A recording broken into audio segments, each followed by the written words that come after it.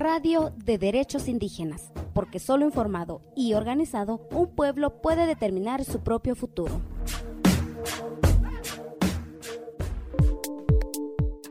Bienvenidas y bienvenidos al espacio informativo. ¿Cuáles son los últimos sucesos que involucran a los pueblos indígenas del mundo? Como parte del derecho a la información, Cultural Survival le presenta este noticiero con notas relevantes de Latinoamérica, África y Asia. Puede escuchar, descargar y compartir de forma gratuita. México. Comunidad indígena recupera sus tierras luego de 23 años de lucha. Luego de 23 años de lucha para recuperar sus tierras invadidas y 20 años de litigio, la población Coca de Mezcala, comunidad de la ribera del lago de Chapala, México, ocupará mediante una sentencia ejecutoria las tierras que les pertenecen para construir ahí un espacio comunitario y educativo para la niñez y juventud de Mezcala. En 1999, el empresario Guillermo Moreno Ibarra manipuló las leyes del Estado de México con el apoyo de funcionarios del Estado para invadir 10 hectáreas de tierra comunal, que años después duplicó. La invasión derivó en un juicio de restitución de tierras que impulsaron los comuneros desde el año 2002. En 2021 se dio la última sentencia que determinó que el invasor Guillermo Moreno Ibarra debería regresar las tierras a la comunidad indígena de Mezcala. Los comuneros señalan que el veredicto fue una victoria no solo para el pueblo de Mezcala, sino para todos los pueblos indígenas de México que continúan en la defensa de su territorio, reiterando que la tierra no se vende, se trabaja y se defiende. Guatemala, sede de la tercera cumbre continental de mujeres de Abya Yala. Guatemala es anfitrión de la tercera cumbre continental de mujeres indígenas de Abya Yala.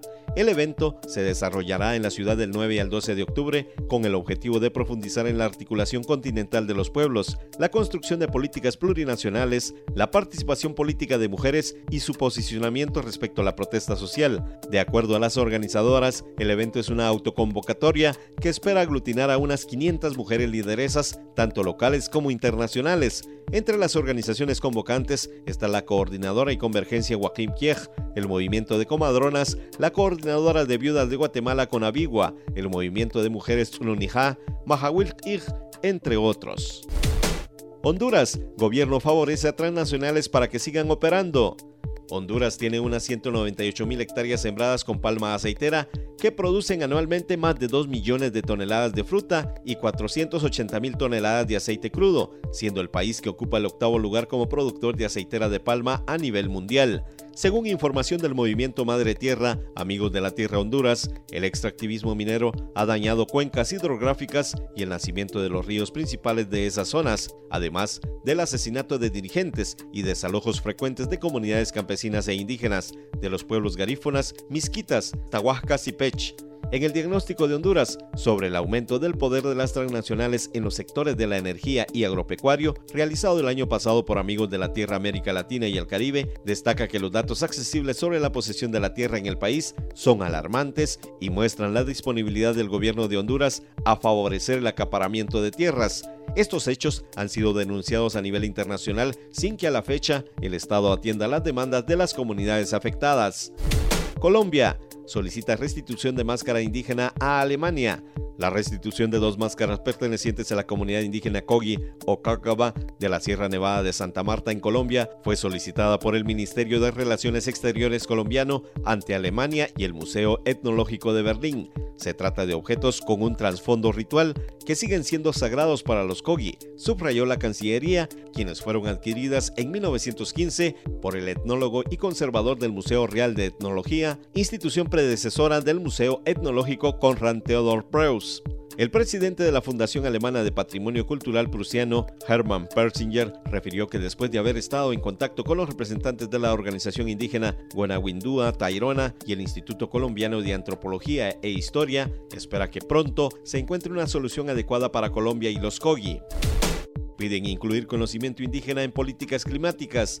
Un nuevo informe de carácter internacional argumenta que la sabiduría ancestral e indígena es sumamente útil para atender el cambio climático, La iniciativa fue copatrocinada por el Grupo Intergubernamental de Expertos sobre el Cambio Climático, la Organización de las Naciones Unidas para la Educación, la Ciencia y la Cultura UNESCO y el Consejo Internacional de Monumentos y Sitios ICOMOS. Muchos organismos internacionales recomiendan ahora que los líderes y representantes indígenas desempeñen un papel mucho más destacado y tengan más oportunidades de influir en las decisiones y los compromisos de las negociaciones mundiales sobre el clima y las estrategias climáticas a nivel nacional, señaló Victoria Reyes García del Instituto de Ciencias y Tecnologías Ambientales de la Universidad Autónoma de Barcelona, miembro del equipo investigador. Si bien desde un lado occidental se han aplicado tecnologías o campañas de concientización por parte de los gobiernos o empresas privadas para combatir el cambio climático, solo abarcan una comprensión muy científica del problema, señala el informe.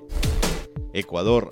Anulan proceso judicial contra líder indígena. La Confederación de Nacionalidades Indígenas de Ecuador, CONAI, informó que en una audiencia judicial realizada a finales de septiembre se declaró la nulidad del proceso en contra de su líder, Leonidas Issa, por supuesto delito de paralización de un servicio público en flagrancia, por el que fue acusado durante el paro nacional de junio pasado. La jueza Paola Bedón de Cotopaxi tomó la decisión tras determinar que no se siguió el debido proceso y al no contar con suficientes elementos probatorios de que la detención de Issa fue legal. En un pequeño acto público tras la audiencia, el dirigente de la CONAI, Agustín Cachipuendo, manifestó que con esta decisión judicial se demuestra ante el gobierno del presidente Guillermo Lasso y ante todo el país la legitimidad de la lucha de las comunidades indígenas y las injusticias que se cometen contra ellas. Brasil, 2 mujeres indígenas fueron electas diputadas federales. Las lideresas indígenas Sonia Guajajara y Celia Chacriaba fueron electas diputadas federales en las recientes elecciones generales realizadas en Brasil. Ahora tendrán la oportunidad de representar la voz y el voto de la población indígena en la Cámara de Diputados del Congreso brasileño durante los próximos 4 años que estarán en el cargo. Ambas mujeres fueron elegidas por el Partido Socialismo y Libertad de Izquierda para integrar una Cámara compuesta por 513 diputados de tendencia conservadora y con una mayoría derechista. Sonia, originaria del pueblo Guajajara, ubicado en el estado de Maranhão, es licenciada en Letras y Enfermería con un posgrado en Educación Especial. Destaca por su lucha de los derechos de los pueblos originarios y el medio ambiente. En el 2022 fue elegida por la revista Time como una de las 100 personas más influyentes del mundo. Por su parte, Celia es maestra en Desarrollo Sostenible de la Universidad de Brasilia y estudiante de doctorado en Antropología de la Universidad Federal de Minas Gerais y una de las fundadoras de la Articulación Nacional de Mujeres Indígenas Guerreras de la Ancestralidad.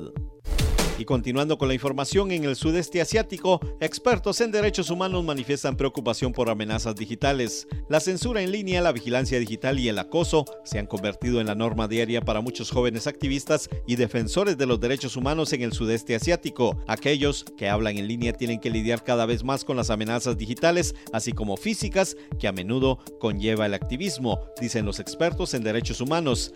La seguridad digital en la región es cada vez más preocupante, dijo Sotoeut It, director de medios del Centro Camboyano para Medios Independientes. Si bien Internet ha creado otra plataforma para los activistas, también ha abierto una vía adicional para que sean atacados. Los ataques físicos y los arrestos ya son comunes. En el 2020, 29 activistas ambientales fueron asesinados en Filipinas, 8 defensores de los derechos humanos fueron asesinados en Myanmar en el 2021 y hubo indignación mundial cuando 4 activistas en favor de la democracia fueron condenados a muerte y ejecutados de inmediato el mes pasado. Los pueblos indígenas son otro grupo que está siendo atacado tanto en línea como fuera de ella. De los activistas asesinados en el 2020, más de un tercio eran indígenas. En un correo electrónico, el portavoz de Prairie Community Network, un grupo comunitario camboyano que monitorea y protege la selva tropical de Prairie de la tala ilegal y la destrucción, dijo que se debe a que se considera que los pueblos indígenas están aislados y pueden carecer de habilidades de alfabetización digital.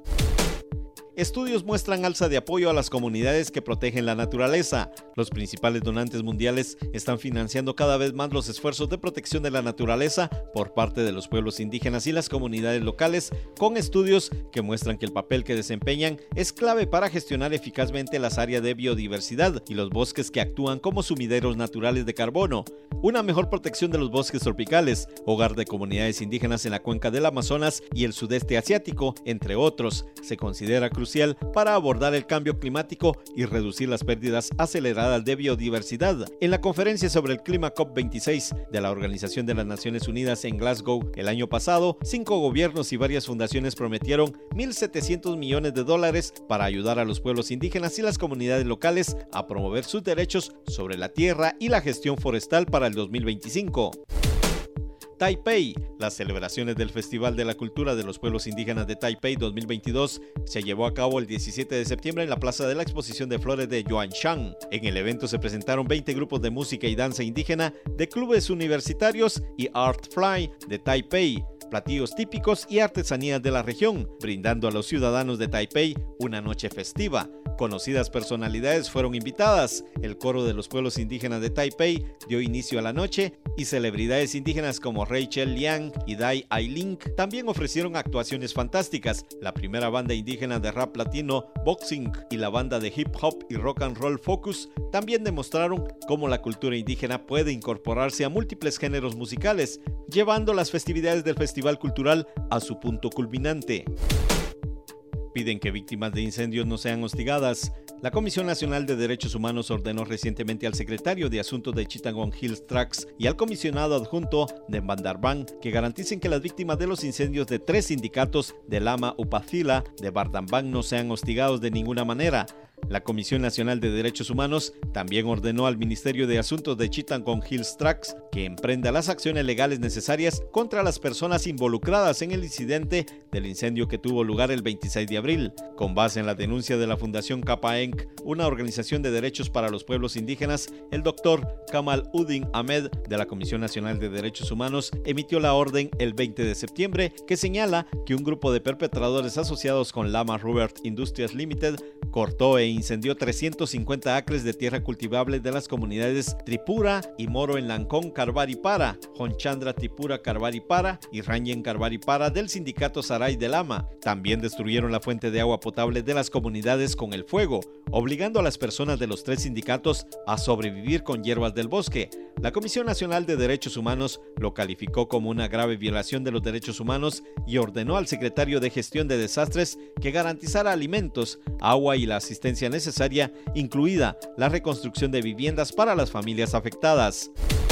Pastores Masái defienden su tierra ancestral. Los abogados de los pastores Masái señalan que el gobierno de Tanzania está tratando de desalojarlos violentamente de su tierra ancestral para dar paso a una reserva de caza de lujo, quienes han presentado una apelación contra un fallo judicial que desestimó su caso. El gobierno dice que la tierra está dentro del parque, por lo tanto debe entregarse únicamente con fines de conservación en lugar de ser interrumpida por la actividad humana, pero los pastores dicen que la tierra ha sido legítimamente suya durante generaciones y acusan a las autoridades de querer utilizarla para crear una reserva de caza de lujo gestionada por una empresa propiedad de los Emiratos Árabes Unidos. Y en Sudáfrica protestan por amenaza de exploración de petróleo en alta mar. En Dorimbay, en la costa oeste de Sudáfrica, 150 mujeres realizaron un evento para protestar por la amenaza que representa para sus medios de subsistencia y ecosistemas marinos la explotación de alta mar de petróleo, la exploración en alta mar de petróleo, gas, minerales e incluso diamantes. Las aguas territoriales de Sudáfrica se han convertido recientemente en un objetivo para la prospección en alta mar. Los pescadores locales han rechazado oficialmente una solicitud de la empresa minera de diamantes Transatlantic. Llegamos al final de este espacio informativo. Esta fue una producción de Cultural Survival basada en información de Desinformémonos, Radio Mundo Real, Telesur, CRIC, Servindi, www.bedex.com News, www.ecobusiness.com News, www.asiaone.com News, www.thedailystar.net News, www.theguardian.com y news.mongabay.com. Cuéntenos qué desea escuchar sobre derechos de pueblos indígenas. Búscanos en Facebook y Twitter como CSORG72.